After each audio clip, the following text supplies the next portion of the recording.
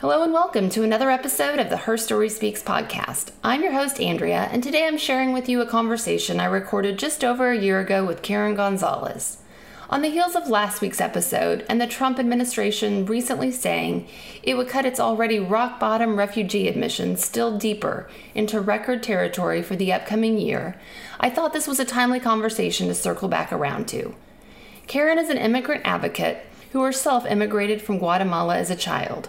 Her story and message is one about truly seeking to love and welcome our neighbor as God does.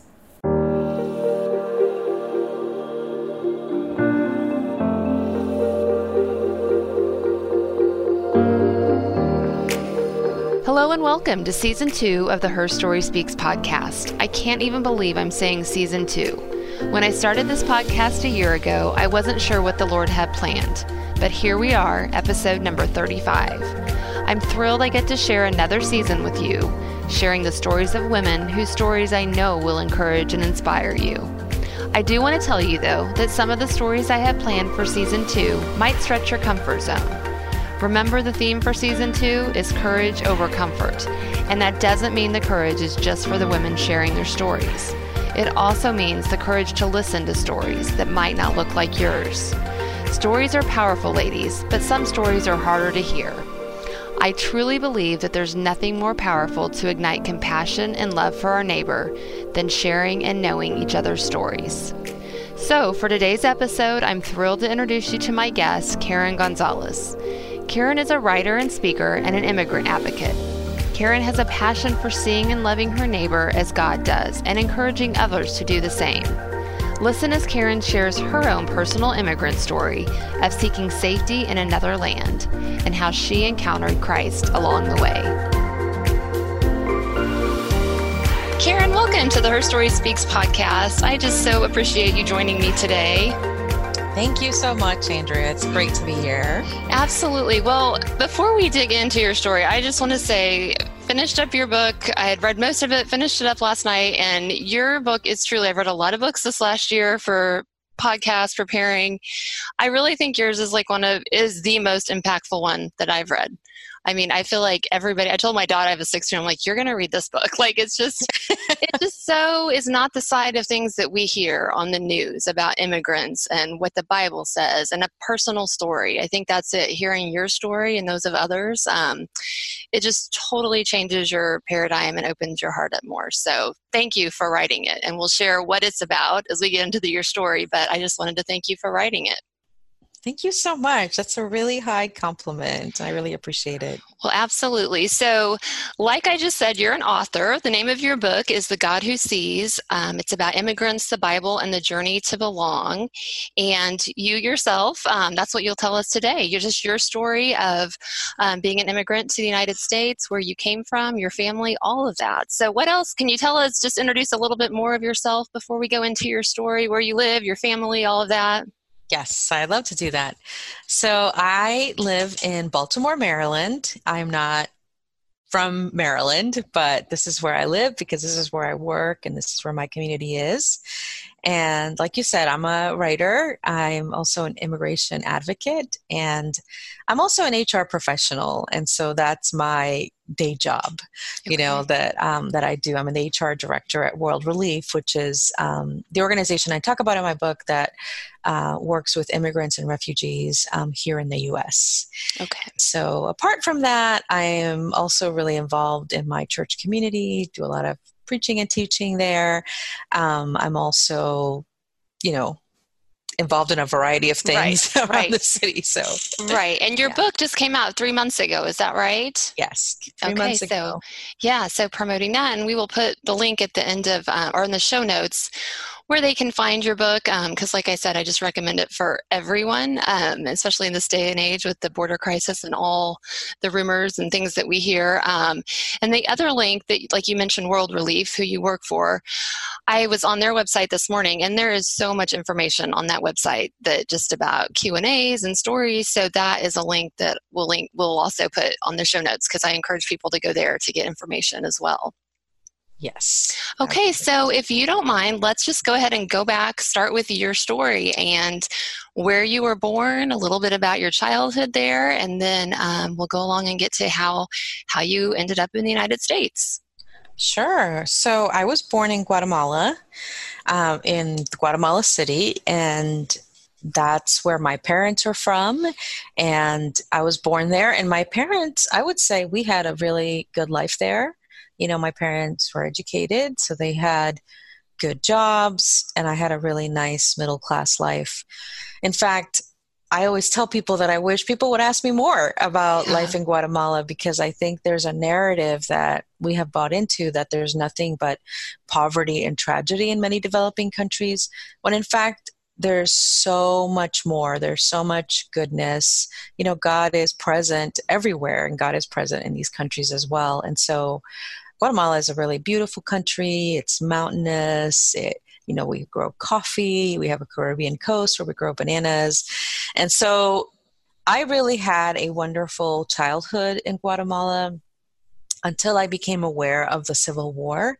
And I tell the story in the book of how I became aware of that. And it's because, my brother and I and some friends were playing in our neighborhood, and we just kind of wandered away, as kids often do, kind of pushing boundaries of what you're supposed to do. And we went over a few blocks. I mean, only a few blocks from our home. And we ended up, sort of going into this embankment near this little stream, and we found a dead body. And it was a man whose body had been dumped there, and who had, now I recognize, had been tortured. He had these marks all over his body. And it really, terrified us. And this was one of several incidents that occurred around this time. And I was about maybe 7 or 8 years old at the time. And of course, because I had been someplace that I wasn't supposed to be, I didn't want to get in trouble. And I was too young to understand that my parents would not have cared. They would have wanted to talk to me about what I saw. Right. But I was too afraid to tell them, because I thought, I'm going to get in trouble. And so I didn't tell them, and neither did my brother. And so there were several incidents like this. And one of the reasons I don't go into more detail about that in the book is that I don't want people to care about me as an immigrant because of great suffering or tragedy in my life. I want people to care because we have a shared humanity with all immigrants. Immigrants are our neighbors. They're image bearers of God. And so I want people to recognize that. But I did want people to know that there was a reality of war and conflict in our country. And that became for us a push factor. So we were not really drawn to living in America. We had relatives who lived in the U.S., and they'd been telling us for years that we should move. And my parents were quite happy to stay in Guatemala. We felt pushed out by this war because it destabilized the economy completely. And of course, one of the tragedies of it is that the war was funded by the U.S. Basically, the U.S. didn't want communism spreading anywhere near its own borders after the Cuban Revolution. And because of that, they funded repressive governments to keep the socialist activists at bay. And the way these governments did this is by repression and violence against people of their own country. And so, you share that in your book, and it's a really powerful point in your book, because you talk about that, the Civil War that was going on there from 1960 to 1996, but then you talk about how you find out about that when you're living in America. Ronald Reagan's president, everybody thinks he's so great, and you find out like they're funding that war in our country. So that's just a really powerful point, and I think it's just a big part of your story, I think. Yeah, for sure. And yeah, it was very hard to find that out as a teenager. And I tried my own little form of protest around that. And so this is what pushed my family to move. And at the time, because we'd had no interest in migrating to the U.S., there was no reason to pursue a visa, but we'd visited in the past, so we had a tourist visa. So we arrived on a tourist visa, and my dad actually left about a year before we did. Okay. So initially, my siblings and I were super excited. We're going to get to see our dad again, who we'd only heard from in letters. And so it'd been a year since we'd seen him, and we were excited to be reunited. And we were. But then sort of the joy of that quickly turned into concern for, oh, now there's 5 of us and all 5 of us are undocumented because, Right. if we're going to overstay our visa, we're going to be without documents in the U.S. And So so you came in 1981, correct? right, How old were you when you came? I was 9. 9. Okay. I was 9. And you went to Rhode Island, and your grandma lived there, is that right? Yeah, my Okay. grandma and my grandma on my dad's side, and also some of his brothers and sisters live there. And Okay. so that's why we Okay. went So there. you're in this kind of a small state, and Yeah. you're all undocumented. So then fear starts of like, is this going to work or what's going to happen? So tell us just a little bit about that period and then what happened next. Sure. So my parents were pretty content to stay in Rhode Island, even though it was a drastic change of climate. It was November, so it was pretty cold. But Rhode Island's a really small state, like you said, and because of that, the communities live in strategic sort of areas within the cities there. And so my parents were really afraid that they might be picked up in an immigration raid, that something could happen.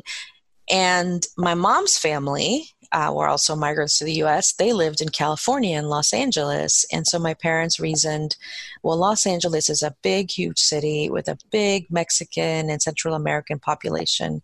That's going to be an easier place for us to be lost and unnoticed. Right. And so they made the decision. And so right after Christmas, right after the new year, we moved across country, and we didn't have a car. So we took a Greyhound bus from Rhode Island all the way to LA. And that's where we lived the first 4 years that we were in the US. And it was not easy at all. I mean, we have this image like, immigrants come and they live in America, the land of opportunity, but it was not an easy life for you or an adjustment for your parents. So talk a little bit about that. Like, what was life like for you and your family living in LA? Yeah. So, it's one of those things, when you do something new and initially it's so exciting and you're so like enthralled with the novelty and the new experiences, but then quickly normal life settles in, right? And you're just going to school or going to work.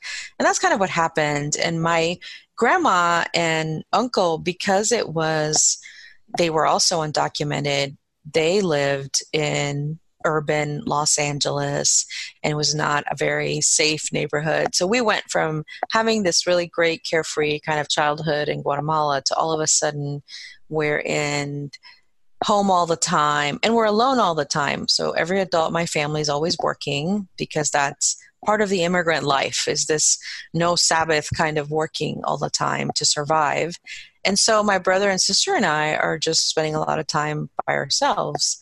And at the time, I didn't recognize how lonely it was for my parents too, because they went from having these wonderful, lively communities where they worked. My mom was a nurse and my dad worked for a humanitarian development agency.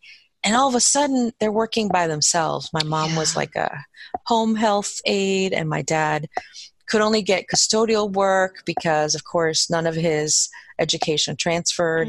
And so he's like picking up garbage with a stick at a hotel. That was like his first task of the day, and doing just regular maintenance work. And now I recognized how difficult and how humbling it must have been for them to be professionals and all of a sudden not be. Right. And not speaking English, just not, I mean, feeling like the police could, there could be a raid at any time. I mean, the fear, all of that. And you share about that in your book, and just the loneliness, like that just made my heart so sad for your family and you, but just that's how just immigrants must feel, and not belonging here or not belonging in your country. I just can't imagine. Yeah. And you share about too, and that's why I love your book. Like these stories just put such just a reality on like what really happens. Cause you also share about like the safety and the crime against immigrants. And like in your family within the first 2 years that every adult in your family there had a crime committed against them. Yes. So share a little bit about that. Maybe what happened to your mom, if you don't mind, and like why that is so common. Yeah. And so every adult in my family, like you said, was a victim of a crime, because The real story of immigrants and crime is that immigrants are more vulnerable to being victims of crimes. And that largely has to do with the situation that my family had. We're undocumented. We don't speak the language or know the culture. We don't know the laws of this land versus the laws of our land. We came from a country where there was a lot of police corruption, and you couldn't always trust the police. And so automatically, right, you transfer that to the new country where you've arrived, where you haven't learned these things yet. And all of a sudden, police here seems scary too, right? Right. And so all of those factors contribute to that. And so what happened with my mom is we had just arrived in Los Angeles. We'd only been there a couple of months, and she had been meeting with different people that she had known in Guatemala that now lived in Los Angeles, and through different connections that my grandmother had and my uncle had. And so she went one evening to meet with someone who she had hoped to had some connections to a possible job opportunity for her. And she returned kind of late, not super late, but it was dark. You know, it was like 7, 8 o'clock at night. And she noticed people, you know, she noticed these two men following her, and she was really afraid. And she started walking faster because she had taken, of course, buses to go meet with the person she'd been meeting with. And then they overtook her, and they tried to take her purse, but she fought really hard for it because it was, you know, everything that she had was in that purse, all the money that she had. And so they had a gun, but apparently was not loaded. And so they just hit her with it several times. And then what happened was there was an FBI person who was, you know, off duty, and he saw what was happening on the side of the road, and he pulled his car over because this was happening on a street, you know, in you know, South Los Angeles. So he pulled over, and the men got scared away. And then, you know, he called, you know, 911, and an ambulance came and took her. And so, of course, she was really afraid. Police came, and she's thinking, oh, police are corrupt. I can't trust them. She's undocumented. So now she's like, oh no, now I've did exactly what I did not want to do. I've called attention to myself through this incident, and now all these people are giving me attention. And what does that mean, you know, in terms of my status? And so they took her to the hospital. She told the police, no, I don't, you know, she pretended that she couldn't understand them and she couldn't communicate just so that they would go away. And she ended up getting treatment at the hospital. So we came from Guatemala, where there was like socialized medicine. And so if you went to the doctor, even if there was a fee, it was a very small fee. And all of a sudden they get a bill in the mail, and it's like $700. And it was so much money. And they were so shocked because it was only like 4 or 5 stitches, you know, on her forehead. And now they have this huge bill to take care of. And so this is what often happens in immigrant communities. You have our neighbors get attacked because people know, one, they won't call the police. People also know that they frequently carry cash because it's very difficult to open a bank account without proper documents. And so this makes them targets for people who seek to take advantage of others' vulnerabilities. And so research supports that. You know, and even though that happened in the 80s, that is still common today, correct? That is still common today. As a matter of fact, we have an immigration legal services office here in our building in Baltimore. And this is a story I heard over and over and over again. And in fact, there's a visa for immigrants that are victims of crime who cooperate with the police and with the district attorney's office. That's how common it is that we have established a visa for people in order to encourage them to cooperate with the authorities and prosecute the people who are harming them. Yeah, it's called a U visa, and you can look it up on Google. It's really incredible. So that is something, if your mom known about at that time, and it had been it's something that existed at that time, she could have applied for? Yeah, she could have applied for it because she'd suffered, you know, actual harm. Even though she was undocumented. Even though she was undocumented. That's good. Yeah, so, and it's a great visa that leads toward a path to citizenship too. Okay, so we are making a few steps. Yeah, Okay. steps here and there. Oh, yeah, a few steps forward and a few steps back. Geez.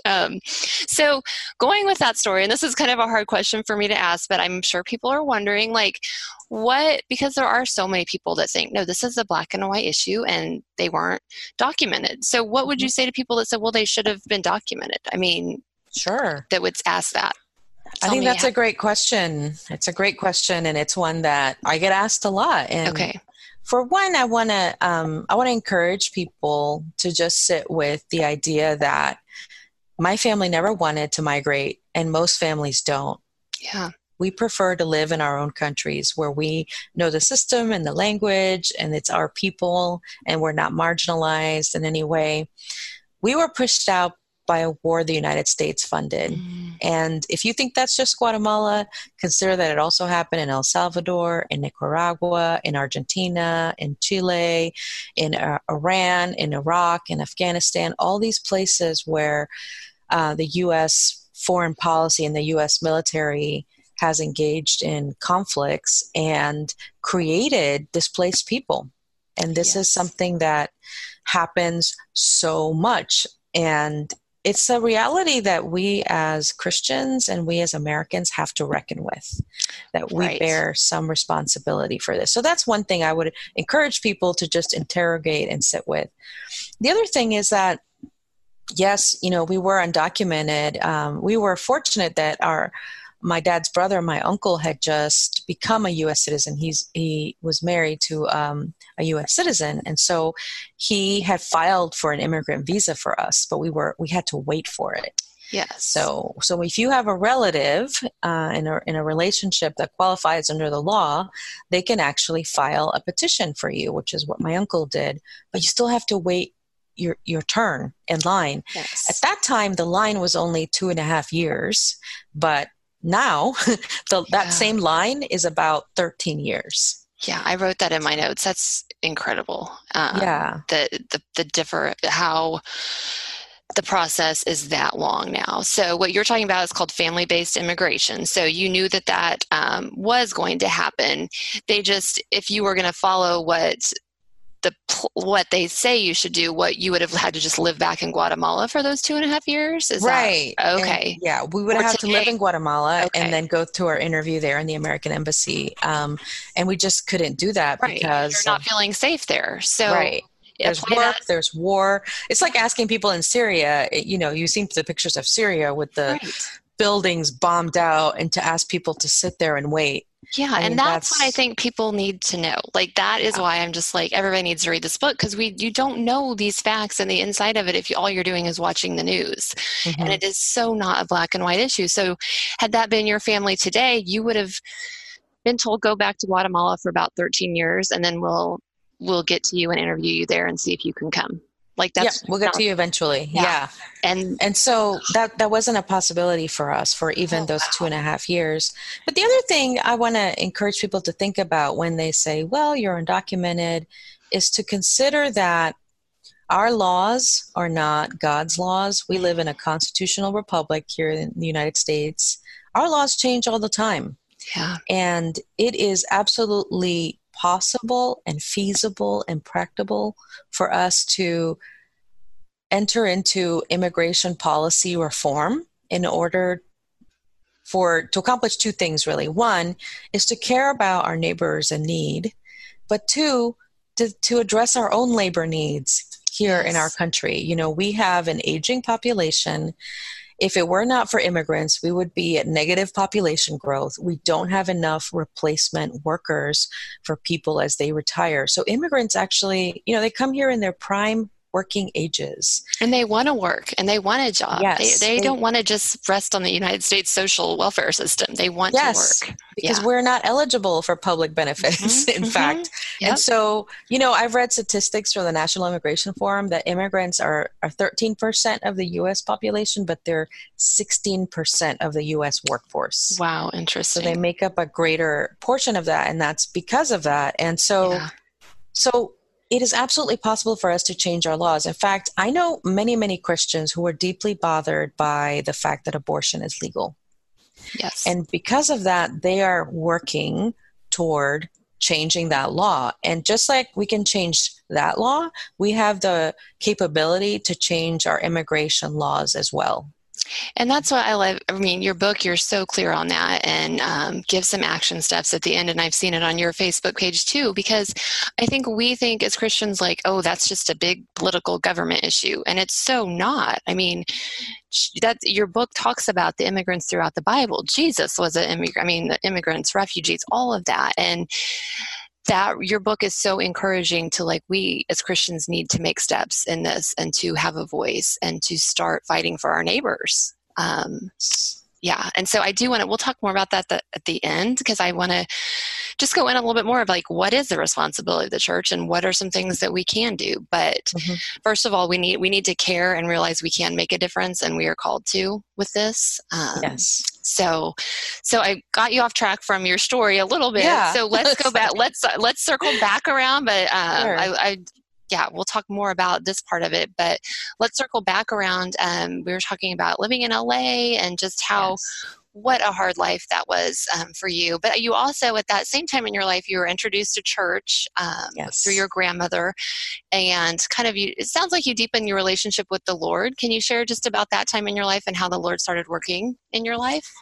Yes. So one of the really beautiful things about my immigration journey is that it also sort of mirrors my spiritual journey as well. They kind of go hand in hand together. And I think, of course, God could have revealed God's self to me any number of ways if I lived in Guatemala, but it just so happened that I was not in Guatemala. I was in Los Angeles, and my grandma was a very zealous Christian. She was very much on fire for Jesus. And so from the time that I arrived, she took me to church with her, and she actually spoke English well. My grandma's parents were descendants of people from Barbados, which is an island in the Caribbean. And so they spoke English well. They had migrated to Guatemala after the sugarcane industry collapsed in Barbados. So they spoke English well. They taught my grandma English. She didn't teach her own kids, sadly, but she spoke English well with a Caribbean accent. And so she went to an African-American church in Los Angeles, and it was all in English. And I would go with her, and I did not understand a lot of things that were going on, but I had moments of clarity, moments of understanding. And part of what she revealed to me is what faith could look like. I'd been part of the Catholic Church in Guatemala, and Latin American Catholicism is very different from American. And a lot of what was going on, I didn't really know or understand, but I felt very drawn to God. And so I'd been a part of the Catholic Church in my parish. And when I came to LA, all of a sudden I was introduced to a faith that looks so different, where people talk to God like God was a friend, and where there was like lively singing and even like dancing in the aisles during worship, where there was like this passionate preaching from the pulpit, and the preacher walked around and asked questions, and people responded, So it was all very exciting to me. And of course, I loved spending time with her too. She was like sort of my anchor to the familiar in the U.S. because she was my grandma, and I knew her and remembered her. And so it was so great to be able to share that experience with her. And so I share in the book about making a decision to follow Jesus, and about learning to pray, and how my grandma was central to that. Even though she was not an educated person, I think she went to school through like the 6th grade.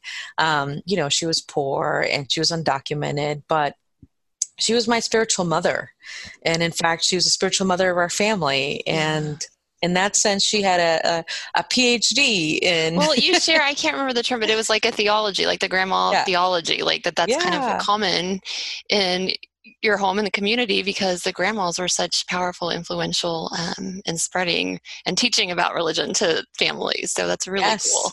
That's so we cool. Call it abuelita theology, because most of us learn about faith from our grandmothers. Oh, that's really cool. So that's one positive with you being in the United States. Your faith was starting to get real and deepen, and you were exposed to just a relationship with the Lord. You also share about, though, the longer you were in America, you kind of like, there's a little bit of division that started between you and your parents as far as you're starting to get tied to the American culture, and more separate from your parents. I don't know if I'm saying exactly how you relate it in the book, but talk to us a little bit about that, because that's something Sure. we kind of don't think about, that could start within families. Yeah. So part of what happens, and this is often something that people also don't think about, every time that I see an immigrant family that comes down to the clinic, our legal clinic here in Baltimore, I always think about that with them because the parents are raising their kids here. I hear the kids talking to the parents in English and the parents respond in Spanish because, of course, the kids are going to school in English, and that becomes their dominant heart language. But for the parents, it's still Spanish. And I'm like, man, it makes me sad because I know that they're being sort of divided. Their family's being divided by language and culture. And that's really what happened to me as well. There are aspects of American culture that I really love. Like I've always been like a really strong, willful person. And I loved how egalitarian American culture was. I laughed when you said that. I'm like, that's so funny you say that because I think I shared with you, hey, we had a girl from Juarez stay with our family this summer before she went to college. And that's what she said. Like, that's the biggest thing she's noticed. She's like the kids have so much of a say and like what happens, like it goes on. And I'm like, well, yeah. And she's like, oh no, it's not like that back. So yeah, that's obviously a big thing here, but you like that part of the American culture. I like that. And quite frankly, I think it's a very good thing because kids are people. Yeah. Yeah. And so I'm not saying that they should rule the entire home, but they should be able to speak into decisions and they should be able to talk about what they think. And I think that's a really good thing. And I love that about American culture. I love that things were so often democratic. There's all these ways, these subtle ways that this kind of absorbs into you when you live in the United States, like in class where you would vote. Do you want recess now or do you want recess later? Yes. It's democratic, right? Yeah. And you get to have a voice in that. And I love that about American culture. I love the egalitarianism between men and women as well. And of course, I know patriarchy exists everywhere, but compared to what I knew. Compared to what I knew. In fact, my sister just came back from Guatemala and, she's married to an American man. And she said people there just marveled because her husband was so interested in cooking and he washed dishes and helped clean up. And our friends and relatives there said to her, we've never seen a man do that. That's so funny. And to him, it's just a normal part of life. And so I was so drawn to these things and loved them and got to experience them in school. But when I came home, the script flipped completely. It was very authoritarian. It was very much children do what their parents say. And I didn't like that. So I started pushing back against it because, of course, now I had a frame of reference for something different. And I learned from other kids how they talked to their parents and negotiated things. I went to their houses and saw. And so I began pushing back. And of course, this created a lot of conflict with my parents.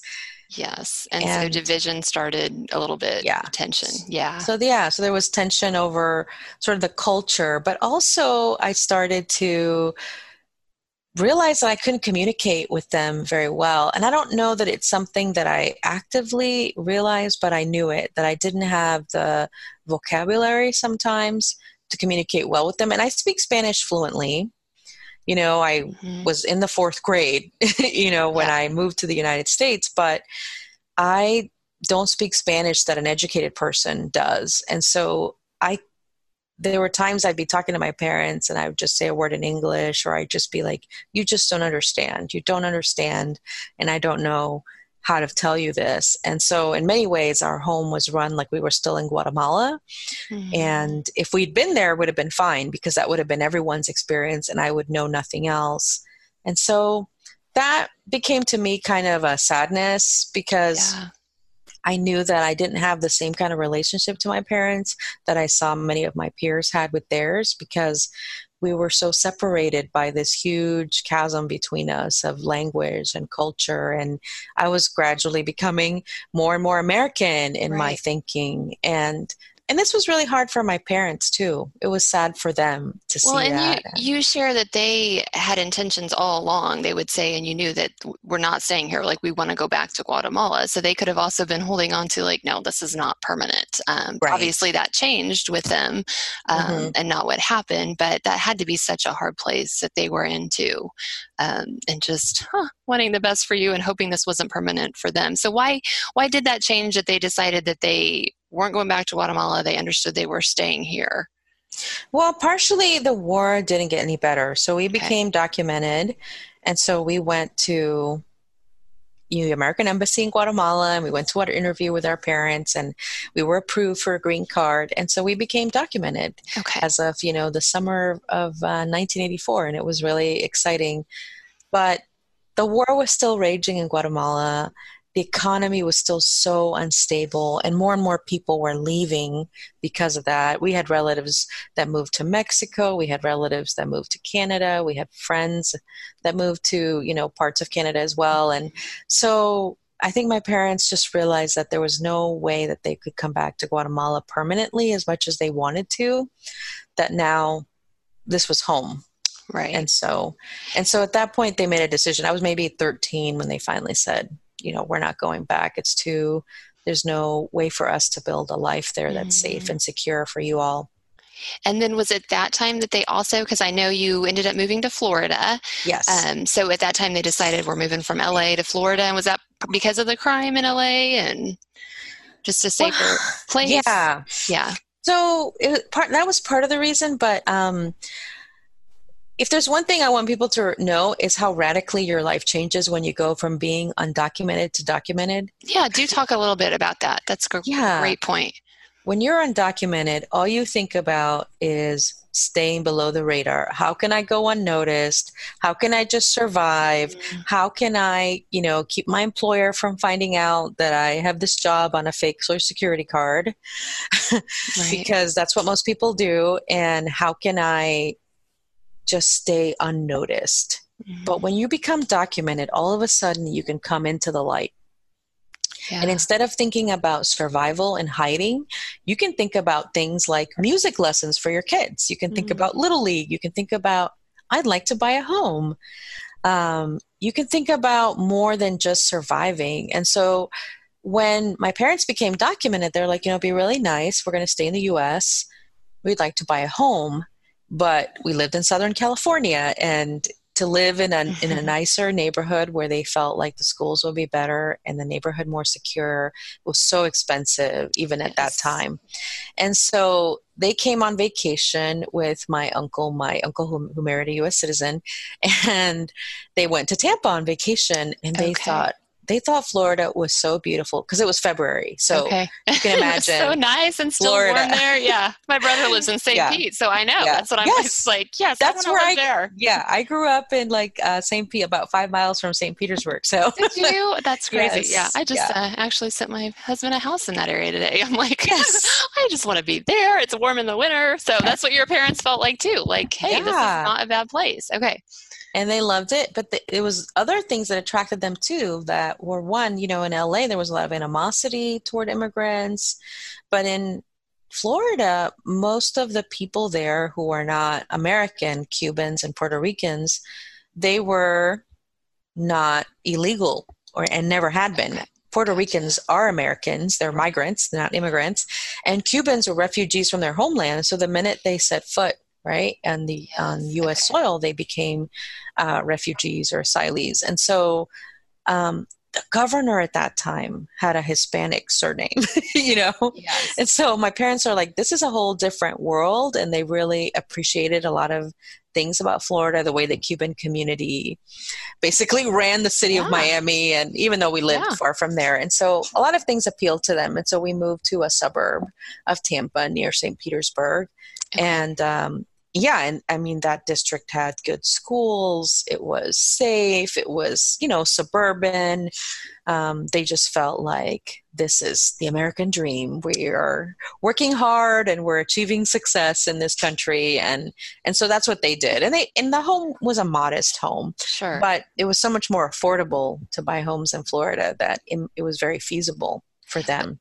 So that's such a good point, though, of how just drastically life changed from when you're documented or undocumented to when you're documented, and you could like fully live a life that we all want for our kids. And I think that's what, again, what we forget when we're just talking like, well, it's black and white issue. Either they are legal or not. But to get to that legal status is so hard. And if you're wanting to protect your family, like we just have no idea when we've been born in this country and just have that such a closed mind of the whole issue that's there. So I just appreciate that perspective from you. Mm-hmm. But I know in Florida, and you get more into this in your book, that life became very hard because your mom, tragically, that was not a good part of your life because of what happened to your mom. Do you want to share just a little bit about that? Yeah, sure. Yeah. So soon after we moved to Florida, my mom discovered that she had breast cancer. Mm-hmm. And, she was a young woman. She was 37 years old, but it was a very sort of rare and aggressive kind of breast cancer. And she waited a few months also because she discovered something was probably wrong right before we moved. And then we were in the midst of moving. And then it took her a few months to go to the doctor. And I think also in the back of your mind, there's always a sense of, oh, it's probably nothing. I am probably fine.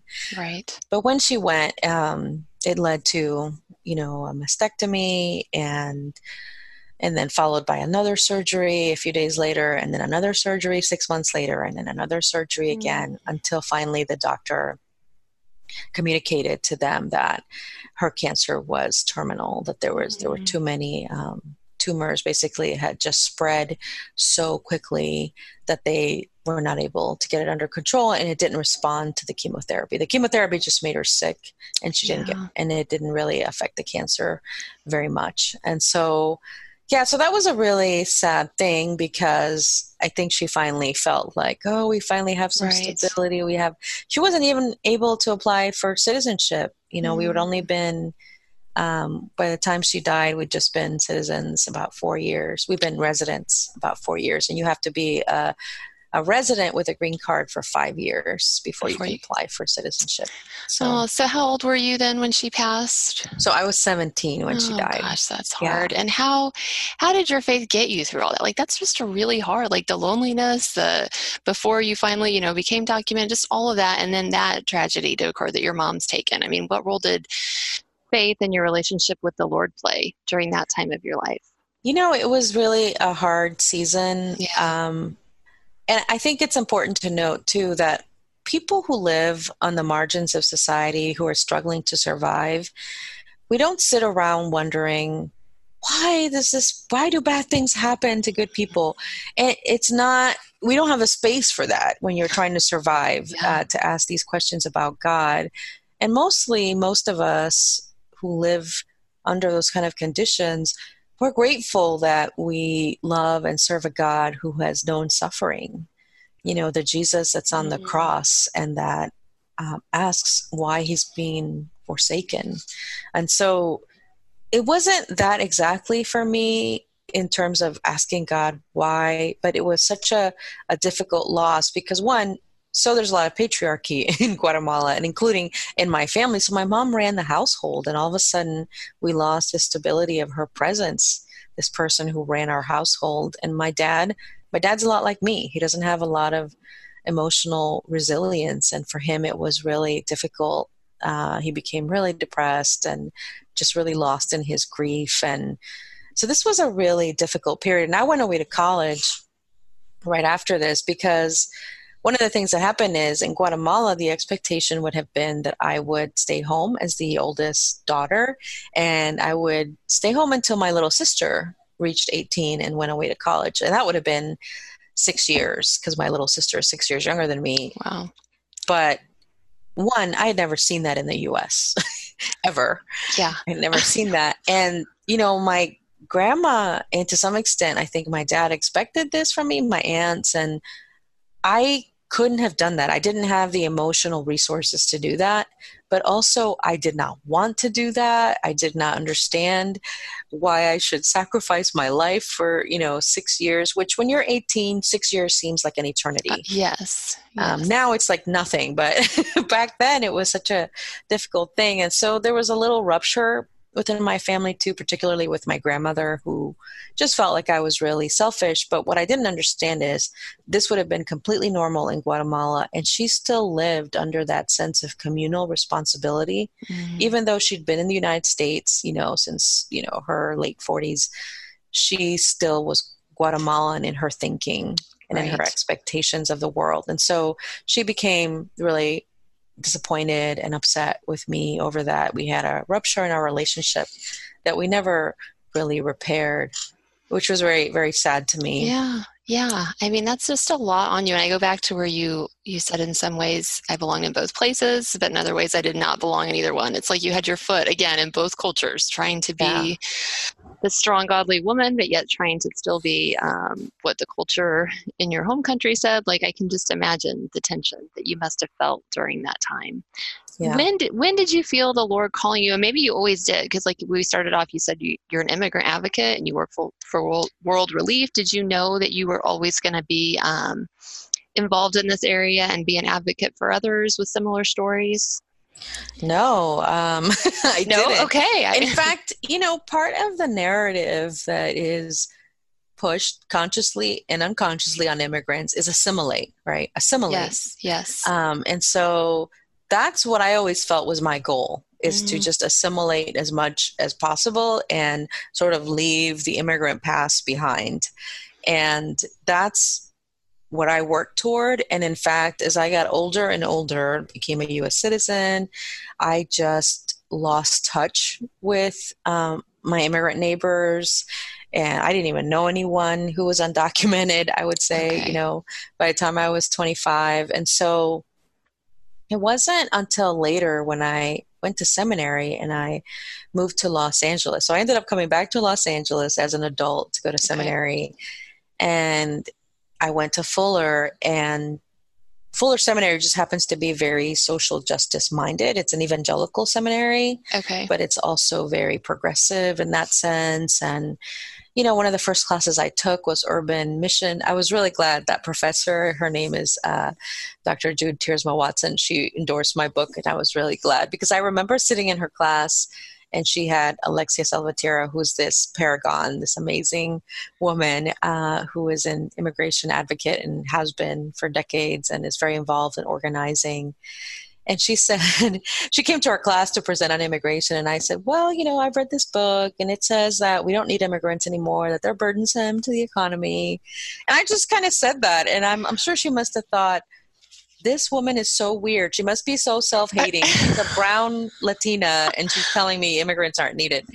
That's right. You share that in your book too. Yes. I was like, whoa, she believes that. Like, you believe that. That's what you were taught in America. And you're like, oh, so you can see how how we fall into what we hear and are told. So you fell into that too. Okay. So you said that. Yeah, I have a lot of compassion for people who just hear that and believe it, because that was me too. And so, that was completely my situation. And and that's what I thought. And it wasn't until I went to Fuller and I once again had connections to immigrant neighbors and got to learn about things that affect them. And I had more conversations with my dad and got to learn more about these things that I actually was made aware of. Oh no, this is my community. It's not the immigrant community. These are my neighbors. This is me, And so, and that's how I became. Well, and that's what you say in your book. You said knowing names and stories activates our compassion. And that was powerful to me, because it's like, yes, that's why, we could all sit in the dark and listen to what we hear on the news and, oh, they need to just go to sleep. But it's like, golly, as Christians, we're called to do so much more than that. And we are called to know these stories and these names and these spaces. So let's talk about that a little bit. I know you talk about the end of the book, but just, I guess, and you can't do it in a nutshell, but what do you think should be the response of the church? Because I think we have a huge role to play in this. Yes. Well, I think the church, for one, needs to recognize that immigration is a biblical issue because it deals with people, and people are image bearers of God. Yes. Any issue that deals with people is automatically a biblical issue that Christians must care about because of that alone. But two, what the church needs to know is that there seems to be a misunderstanding that Romans 13 is the only thing that's mentioned in the Bible regarding laws, immigration laws, or any laws, when in fact the Bible speaks so frequently and powerfully to immigration, that the Bible speaks to this clearly and directly. And I don't say that word clearly lightly when it comes to the Bible, because I realize people abuse that. But when it comes to immigration, it's actually true. Yeah. And that's why in my book, I want people to see through that lens. I want people to recognize these stories, because we've been taught the Bible from the perspective of dominant white culture. And I don't say that that white people are bad. I don't think that, or that the dominant culture is bad. I agree with you. Yeah, that's how we've been taught. White America has been taught that. Exactly. I know what you're saying. So go on. I agree with you. Yeah. So we've been taught from that perspective. And because of that, I think people don't recognize that the Bible was written by and given to people on the margins of society. Yes. Think of the community that Jesus was born to. Not only were his parents poor, not only were his parents uneducated, but they lived in a conquered and subjugated land. The Roman Empire was in control of their land. So they were marginalized people in every way. As a matter of fact, I was reading recently a book about Rome and their encounters with the Jewish people and how they thought they were lazy because they observed Sabbath.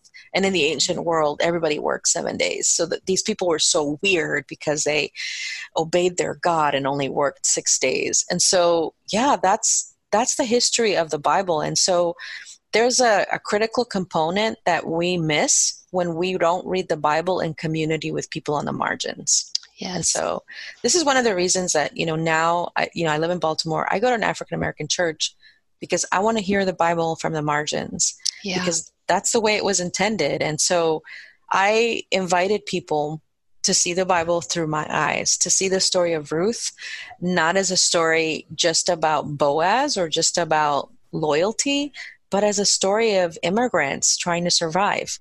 I wanted them to see Joseph as a foreigner in Egypt who is vulnerable to abuse and exploitation. I wanted them and you do an amazing job at that. You really do. I mean, it's like that. And if Christians, we can start to change just our lens on the Bible, that's a start. So then what are some other like just action steps if you want to get involved? Like you said, we can change things. So I'm sure some people are like, well, how? Like, what would I even do to change anything? Yeah. So what are some tangible steps? I think that's great. So one, I encourage people to examine their views of immigration. And they don't have to do this with anyone. They could do this alone in God's presence, being honest in the presence of the Holy Spirit, and just examine, where do I get my views from immigration? Are my views really informed by the Bible, or is it my social group, the media I consume? Is it my church that I go to? Or is it really informed by the things that God teaches in the Bible? Yeah. And I think that's a critical question for everyone. And then the second, I said, we need to be in community with our neighbors. And immigrants are your neighbors. Yep. They're your children's teachers. They're in your workplaces, in your churches. It's not like it's hard to find, we're 13% of the population, so we're around. And so we need to be in community. And what I mean when I say community is I mean a mutuality. It's not just, I want to get to know so-and-so in my church who's from X country and I invite them to my house. But it's being open to that mutuality. Oh, they're going to invite you to their house too. Right. It's not finding that token immigrant friend or Black African American. No, it is like you just said, community. It's community. And we're not objects of pity or charity, but we're human beings and we're your neighbors. Yes. And then really read the Bible. I think one of the things that's really hard in the church is that often people want to see diversity, but they really don't want true inclusion, because true inclusion would mean listening to people who are different and considering their perspective or their lens on the scriptures. But they have so much to teach us. In my church, we have a lot of conversations about things, but I remember not being aware of something critical in my church. I was having a conversation with an African-American woman in my church who's very elderly. She's in her 90s, and we were talking about the story of Joseph in Egypt. And she said, the story of Joseph always reminds me of Emmett Till. And I thought, wow, I have never heard that before, but there's so many parallels. Emmett Till, for those who don't know, was a young Black man who was falsely accused of whistling at a white woman, and then he was lynched. And he was 14 years old. And in fact, the parallels with Joseph's story of being a young man, being falsely accused by Potiphar's wife, and being thrown in prison for years and years and forgotten by people for a crime he didn't commit. And I thought, this is so powerful. Yeah. I never saw this in this story until I read the Bible with African American women. And so I encourage people not just to be in community, but to really listen, to learn at the feet of, read the Bible together. And then finally, I encourage people to advocate, and that doesn't mean moving to DC and becoming a lobbyist for immigration. It means being willing to speak up to their friends and their family. And, immigration is an issue. I can think of lots of issues in my life where I've shifted what I thought about them. It took time, and it took the work of the Holy Spirit, and there was a variety of factors that influenced that decision. It was a process. So we have to be patient with people, right? Paul says that love is patient. So we have to be patient with people as they're learning and growing. And so I offer that to people who don't share the same views that I do on immigration, but I also don't allow them to disparage the image of God in immigrants. I don't allow them to say awful things about immigrants. Right. But I do give them space to talk about the issue, and I try to make myself available as a resource. And I do speak up if they say something disparaging and wrong about people. We can disagree on the issue, but we're not going to attack anyone's humanity. Yeah. With that, with you being an immigrant, an advocate for immigrants, I mean, how are you processing and dealing with this administration now of and so many Americans are like, build the wall, like how are you handling that? I mean, it's really hard because I think, when I think about the border, and I was recently at the border, in fact. Yeah, and if you're willing, I want to talk about that a little bit too. So let's talk about the climate right now, how you're dealing with all of this, and then we'll talk about some stories at the border. But okay, so go back to this, how you're handling what's going on now. So it's really, really hard because when I think about the border, I don't think about a line with a wall and barbed wire and drones. I think about communities that live on both sides of that invisible line. Yeah. And I think about people who've been there historically, for generations and generations and are truly, neighbors along that invisible line. And I really feel like they should be making decisions about what this line needs to look like rather than random people who live 2,000 miles away. But for me, I think the language that's really painful is when it's dehumanizing, when it's infestation, or they're like animals, or that language is so difficult because it's dehumanizing. And I think the other thing that's hard is some language is humanizing, but actually says, my people are more important and more worthy of life and dignity and well-being than your people. Yeah. And I think that is another message that is very painful to hear. And I'm not going to lie to you. I mean, Christianity Today reached out to me about a month ago to write a lament. I had no problem sitting. I wrote that in one evening because I have so much, it's so much a practice in my life right now of, God, where are you? Yeah. Your people are suffering. How long, oh Lord? Are you going to forget us forever? Are you going to hide your face from us? How long are we going to bear this pain in our souls? And so it's really difficult that immigrants have become scapegoated. They're our neighbors, but they've become scapegoats for this administration for everything that's wrong. And, I sympathize with people who are in economically tough situations.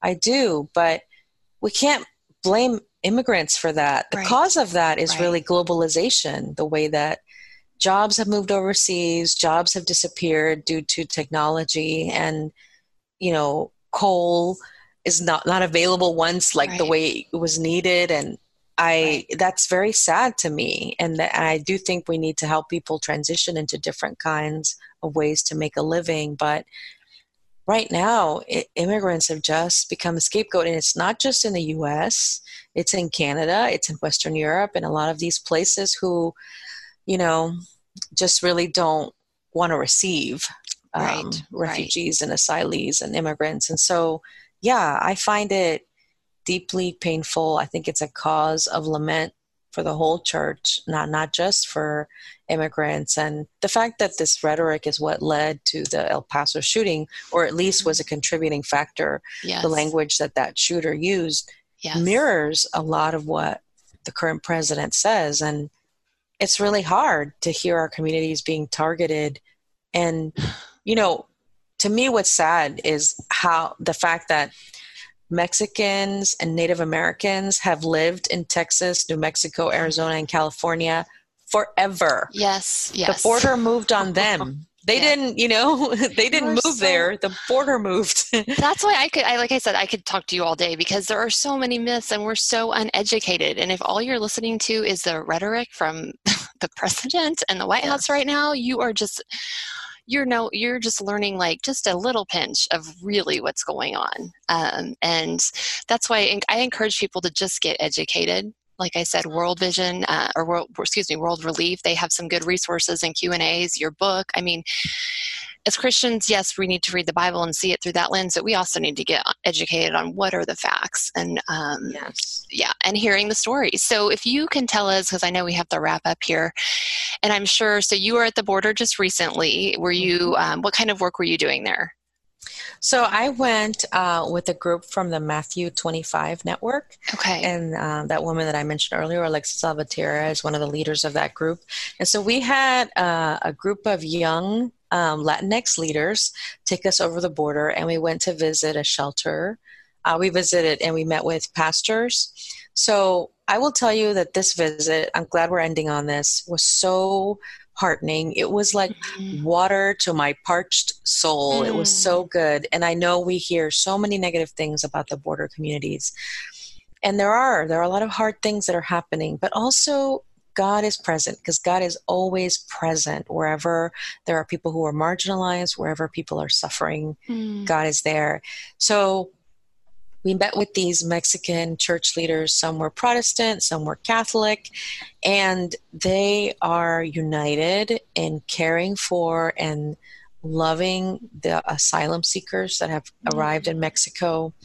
I went to this shelter, but I have to tell you, I don't know what I expected. I think I expected something so awful, but it was so dignifying. It was this clean place. It was all for people who've been deported. So if you've been deported, you can't come back ever.